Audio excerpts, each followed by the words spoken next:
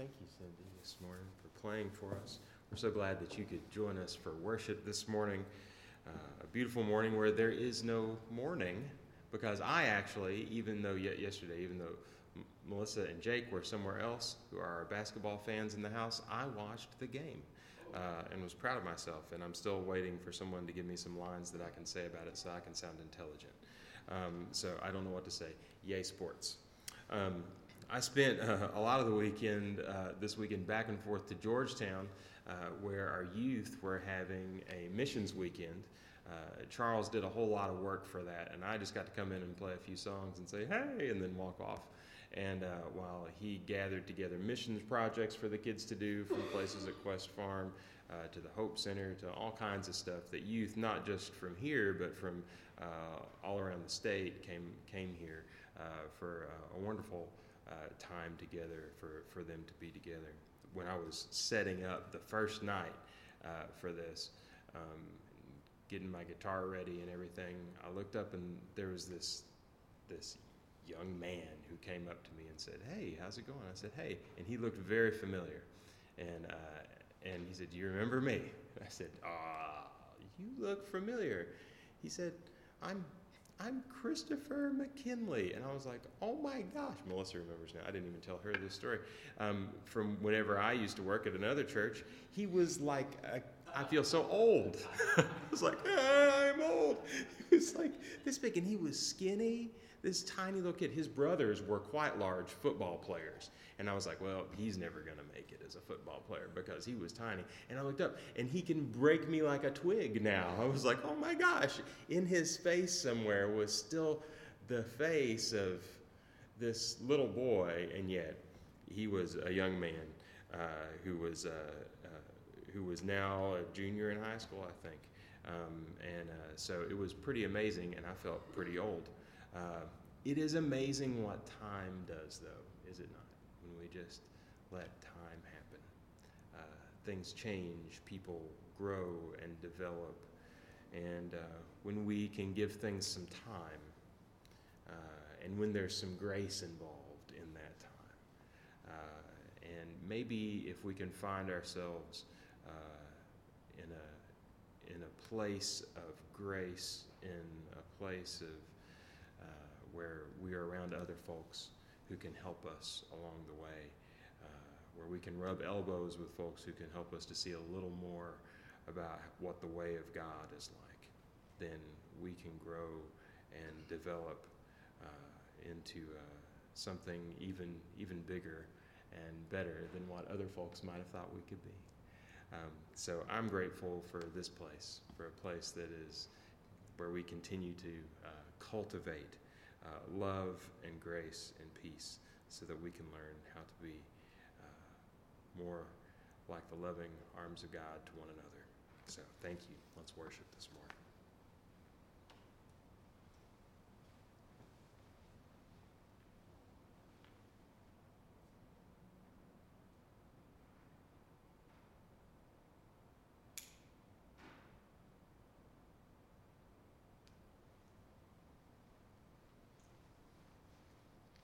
As we begin, we light this candle, celebrating the presence of Christ in us, among us, and beyond with us. Would you stand and join me in the call to worship? Ever-present God in the desert, your love springs forth. In dry places, your spirit breathes life. In weary cities, kindness heals. In lonely lanes, here and now, your presence is our hope and our salvation. Now would you please pass the peace of Christ with those around you? Good morning. Thank you. Good morning. Good to see you.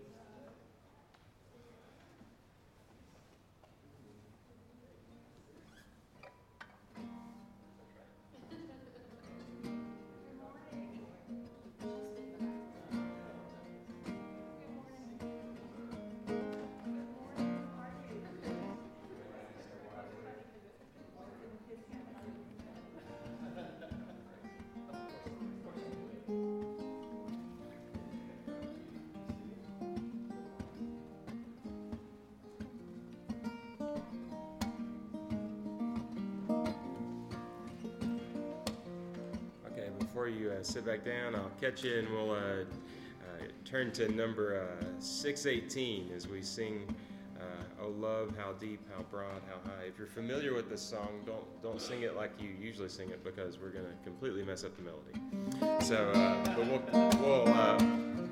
we'll catch it.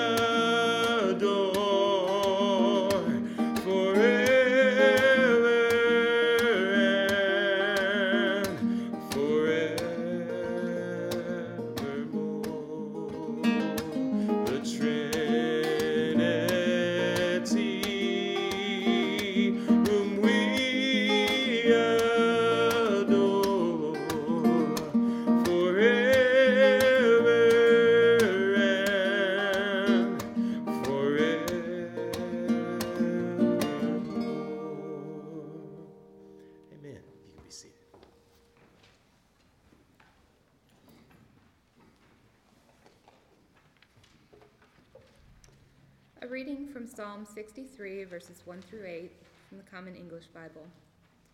God, my God, it's you. I search for you. My whole being thirsts for you. My body desires you in a dry land and tired land, no water anywhere. Yes, I've seen you in the sanctuary. I've seen your power and glory. My lips praise you because your faithful love is better than life itself. So I will bless you as long as I'm alive. I will lift up my hands in your name. I'm fully satisfied, as with a rich dinner. My mouth speaks praise with joy on my lips whenever I ponder you on my bed, whenever I meditate on you in the middle of the night, because you've been a help to me, and I shout for joy in the protection of your wings. My whole being clings to you. Your strong hand upholds me. For the word of the Lord has worked its way into us.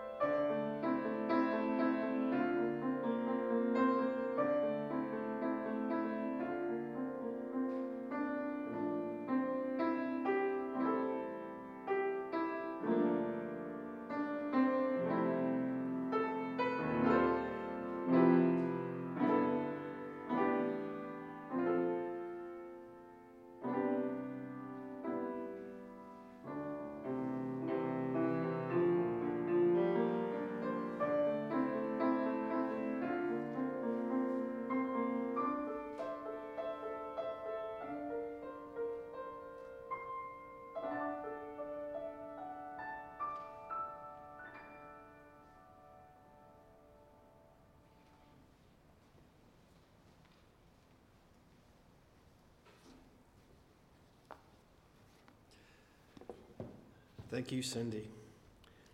I feel like I should say we'll be selling her CDs in the lobby after the service. So wonderful. Oh my gosh. I feel like I just got out of a nice, relaxing bath.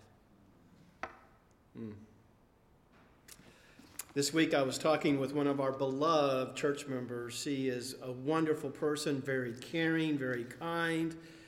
And you would be surprised if you knew who this was after I tell you what she told me, but she's just a really wonderful person. And she said that she is finding our current political climate toxic to her spirituality.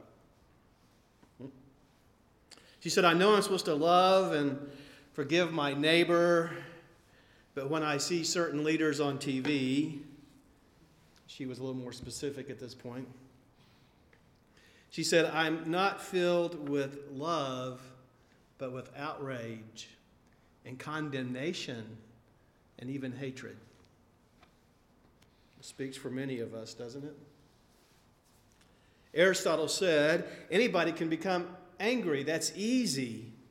But to be angry at the right person, to the right degree, at the right time, for the right purpose, and in the right way, that is not easy. I often use a sermon resource to help me week after week. It has relevant internet articles and commentaries on particular texts that we are looking at in the Revised Standard Lectionary. A couple of years ago, I learned that the person that keeps this site updated with all this incredible amount of information was sick and perhaps now has died, and others were trying to keep that effort alive and keeping these links fresh, but they have fallen behind. And so this week, as I was reading these commentaries and articles associated with Luke chapter 13, I found myself reading a lot of articles from what we used to call Y2K. And I'm guessing most of us in here would think, oh, early 2000s, that wasn't that long ago. But I remind you that the recession of 2008 was 10 years ago. And so as I'm reading these articles, I'm noticing that back in the 90s and early 2000s, they're talking about climate change, school shootings, and the importance of caring for immigrants and the refugee crisis. And after 20 or so years, where you think after identifying those problems we might be further along, don't we join the lament that our frustration has grown even deeper? How do we regain our sense of hope?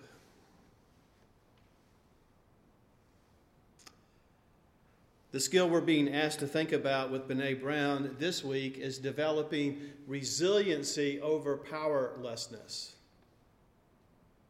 And that description alone is inspirational for me. Whenever I'm feeling powerlessness,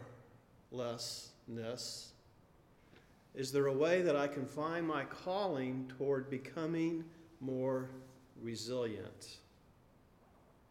Our current situation makes me feel powerless. And in response, I'm hoping to develop resiliency. According to Brene Brown, here's what we need in our toolbox to increase our ability to be more resilient.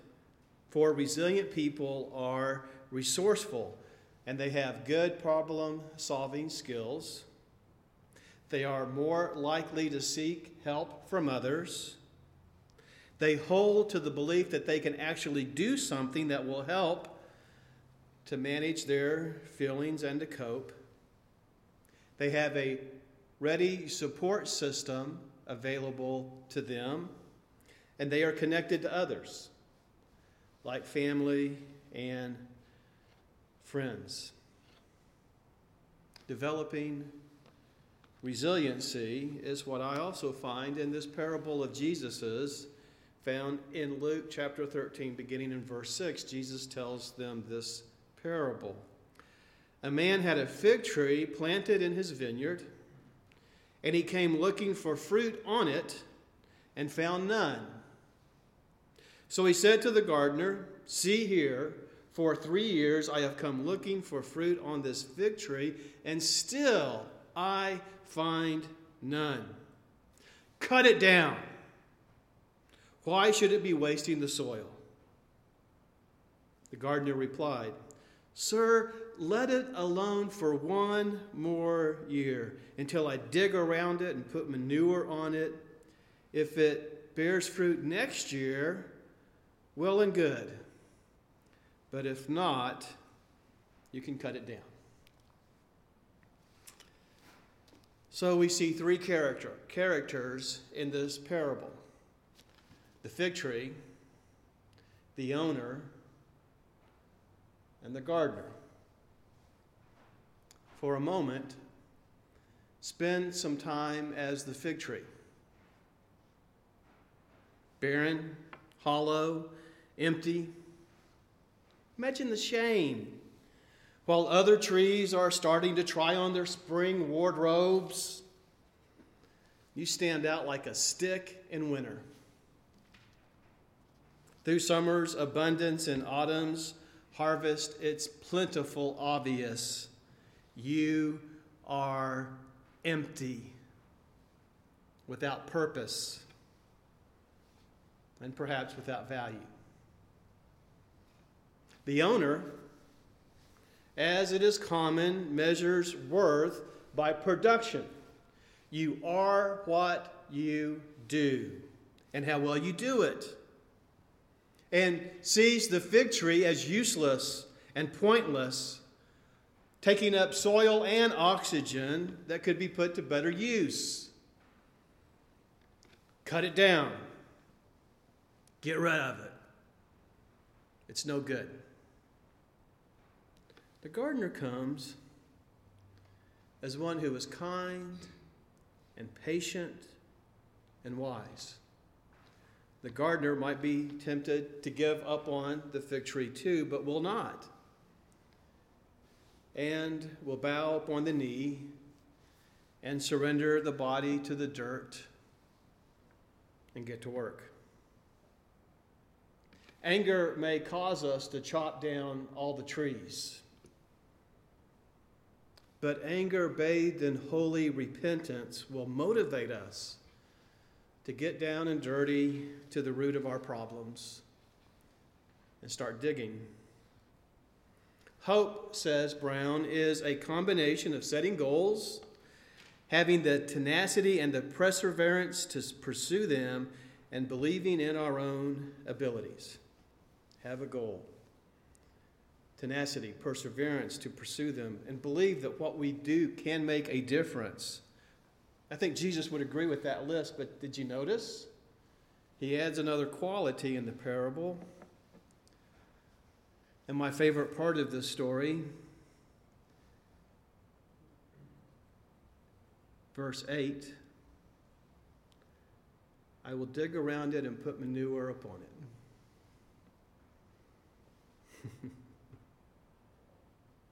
The willingness to put down manure and put up with an offensive smell. A friend of mine was a minister in Virginia out in the farm country, and he said that farmers told him during this time of year, when the air is so pungent it can bring tears to your eyes, most people would say, all I smell is manure. And the farmers would smile and say, I smell money. Taking what is bad and translating it into what is useful. Resiliency. This parable reminded me of my favorite children's book, Shel Silverstein's The Giving Tree. It tells the story of a little boy and a tree. And on one of the first pages, we learn that she loved the little boy. And so when he was young, he would climb up in the branches and swing from the branches ahead. When he was older, he would sit under the shade and read and learn to read. When he was ready to make his way in the world, he would climb up in the tree and get all the apples and get some money in order to start becoming independent. And then when he was ready to start his life and build a home, he came to the tree and cut down the branches in order to make a house. And then after he had had a whole career and life, he was ready for retirement, and he came back to the tree and cut the center part of it down to a stump in order to make a boat and sail around the world. And then finally he returns as a crumpled, bent over older man. The tree, realizing his despair and disappointment, says, I may not have much to give, but you can sit here on my stump and you can rest a while. In Christ, we learn of a calling to bend down and stoop low, to get our hands dirty, to dig a trench of humility and hope that may seem ridiculous to the bottom line cynics and the production junkies. But this path smells to us, those who believe in the gospel, as salvation. Because in Christ we encounter a God who always has something else to give, a God who can surprise us with even more, even when we thought we had already received every good thing. Emily Dickinson, 1830 to 1886, wrote in a time where Christians were preoccupied with gloom and doom this poem: hope is the thing with feathers that perches in the soul and sings the tune without the words and never stops at all. God is the source of our hope, meaning God does not believe in lost causes. God is the eternal one, meaning God's patience has no end. God is the keeper of justice, meaning that even the little minuscule things we do for good are greater than the big things that are done in the name of greed and power. God is the loving creator who keeps investing in us even when we have stopped believing in ourselves. And God in Christ never tires in giving to us, never, ever stopping at all.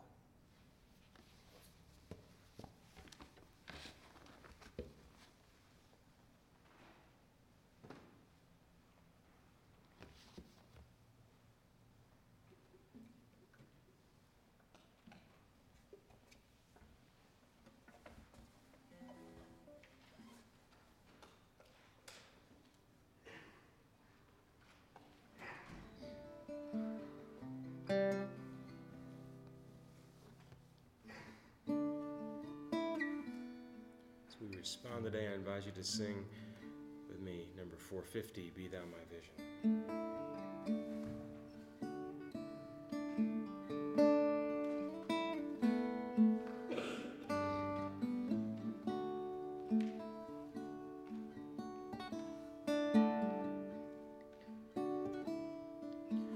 Be thou my vision, O Lord of my heart, not be all else to me, save that thou art.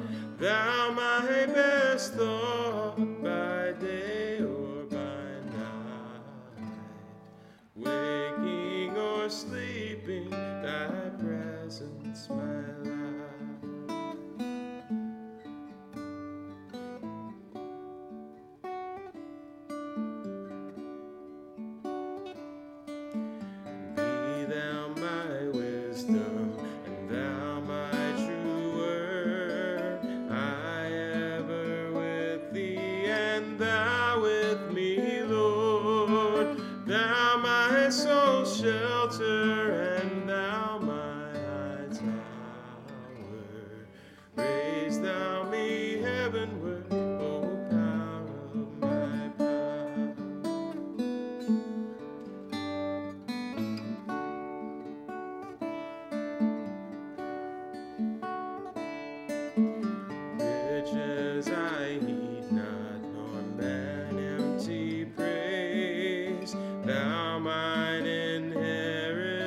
since now and always.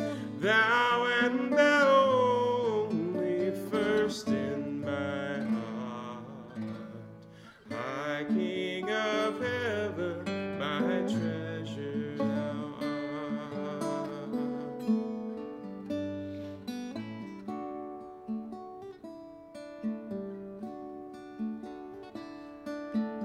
High King of heaven, my victory won. May I reach heaven's joy so bright and sun. Heart of my own heart, whatever befall, still be my vision, O ruler of all.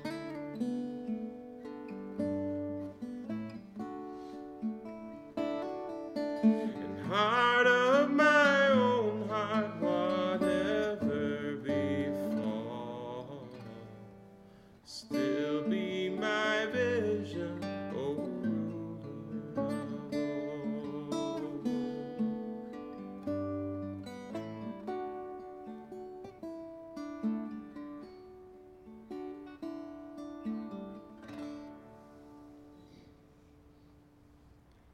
As we continue our response this morning, you've got time to come forward and to light a candle if you should choose to do that. Or to sit and to maybe just take a deep breath. Maybe that's what we need today. To listen to the God that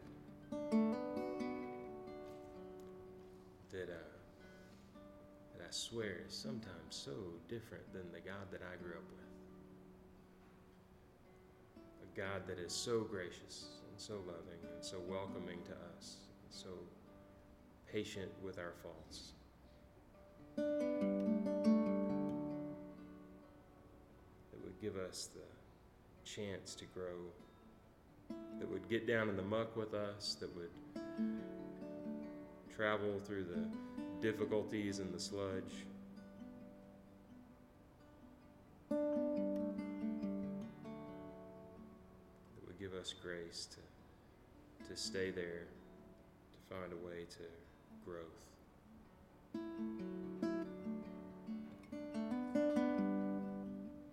So this morning, as we begin, we'll read this call to prayer together, and then you'll have time to respond.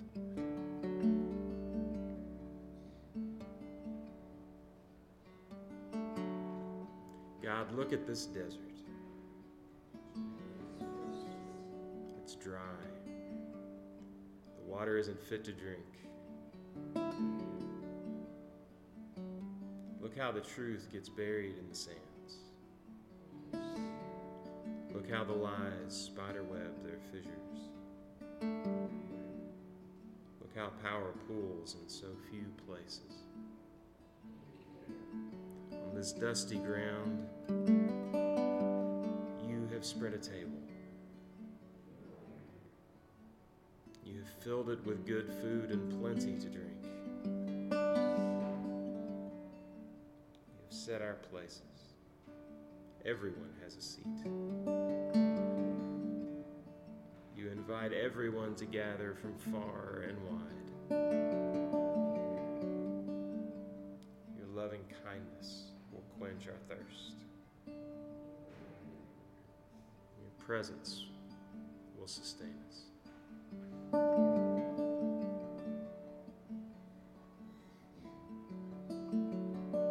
Lord, hear our prayers.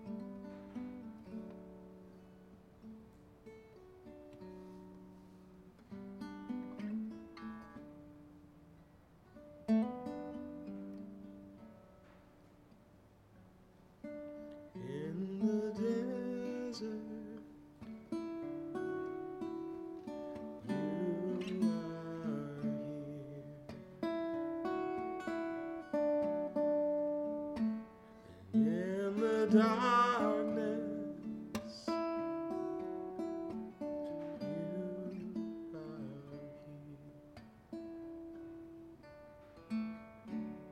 in our weakness,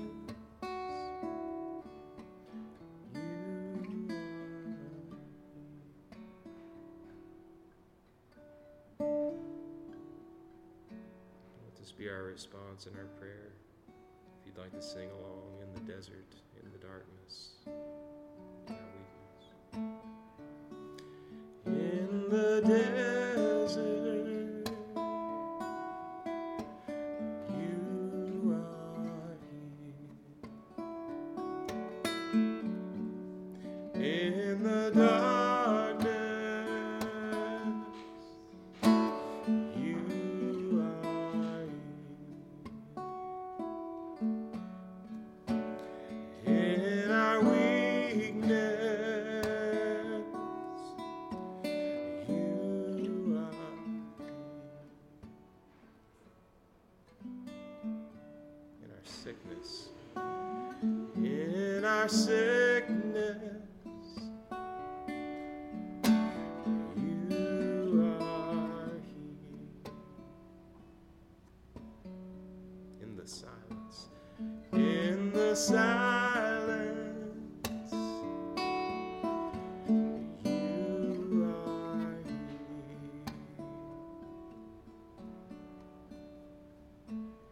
And in the morning, you are here. In the evening, in the evening, you are here. All around me, all around me, you are here. You are here. You are here.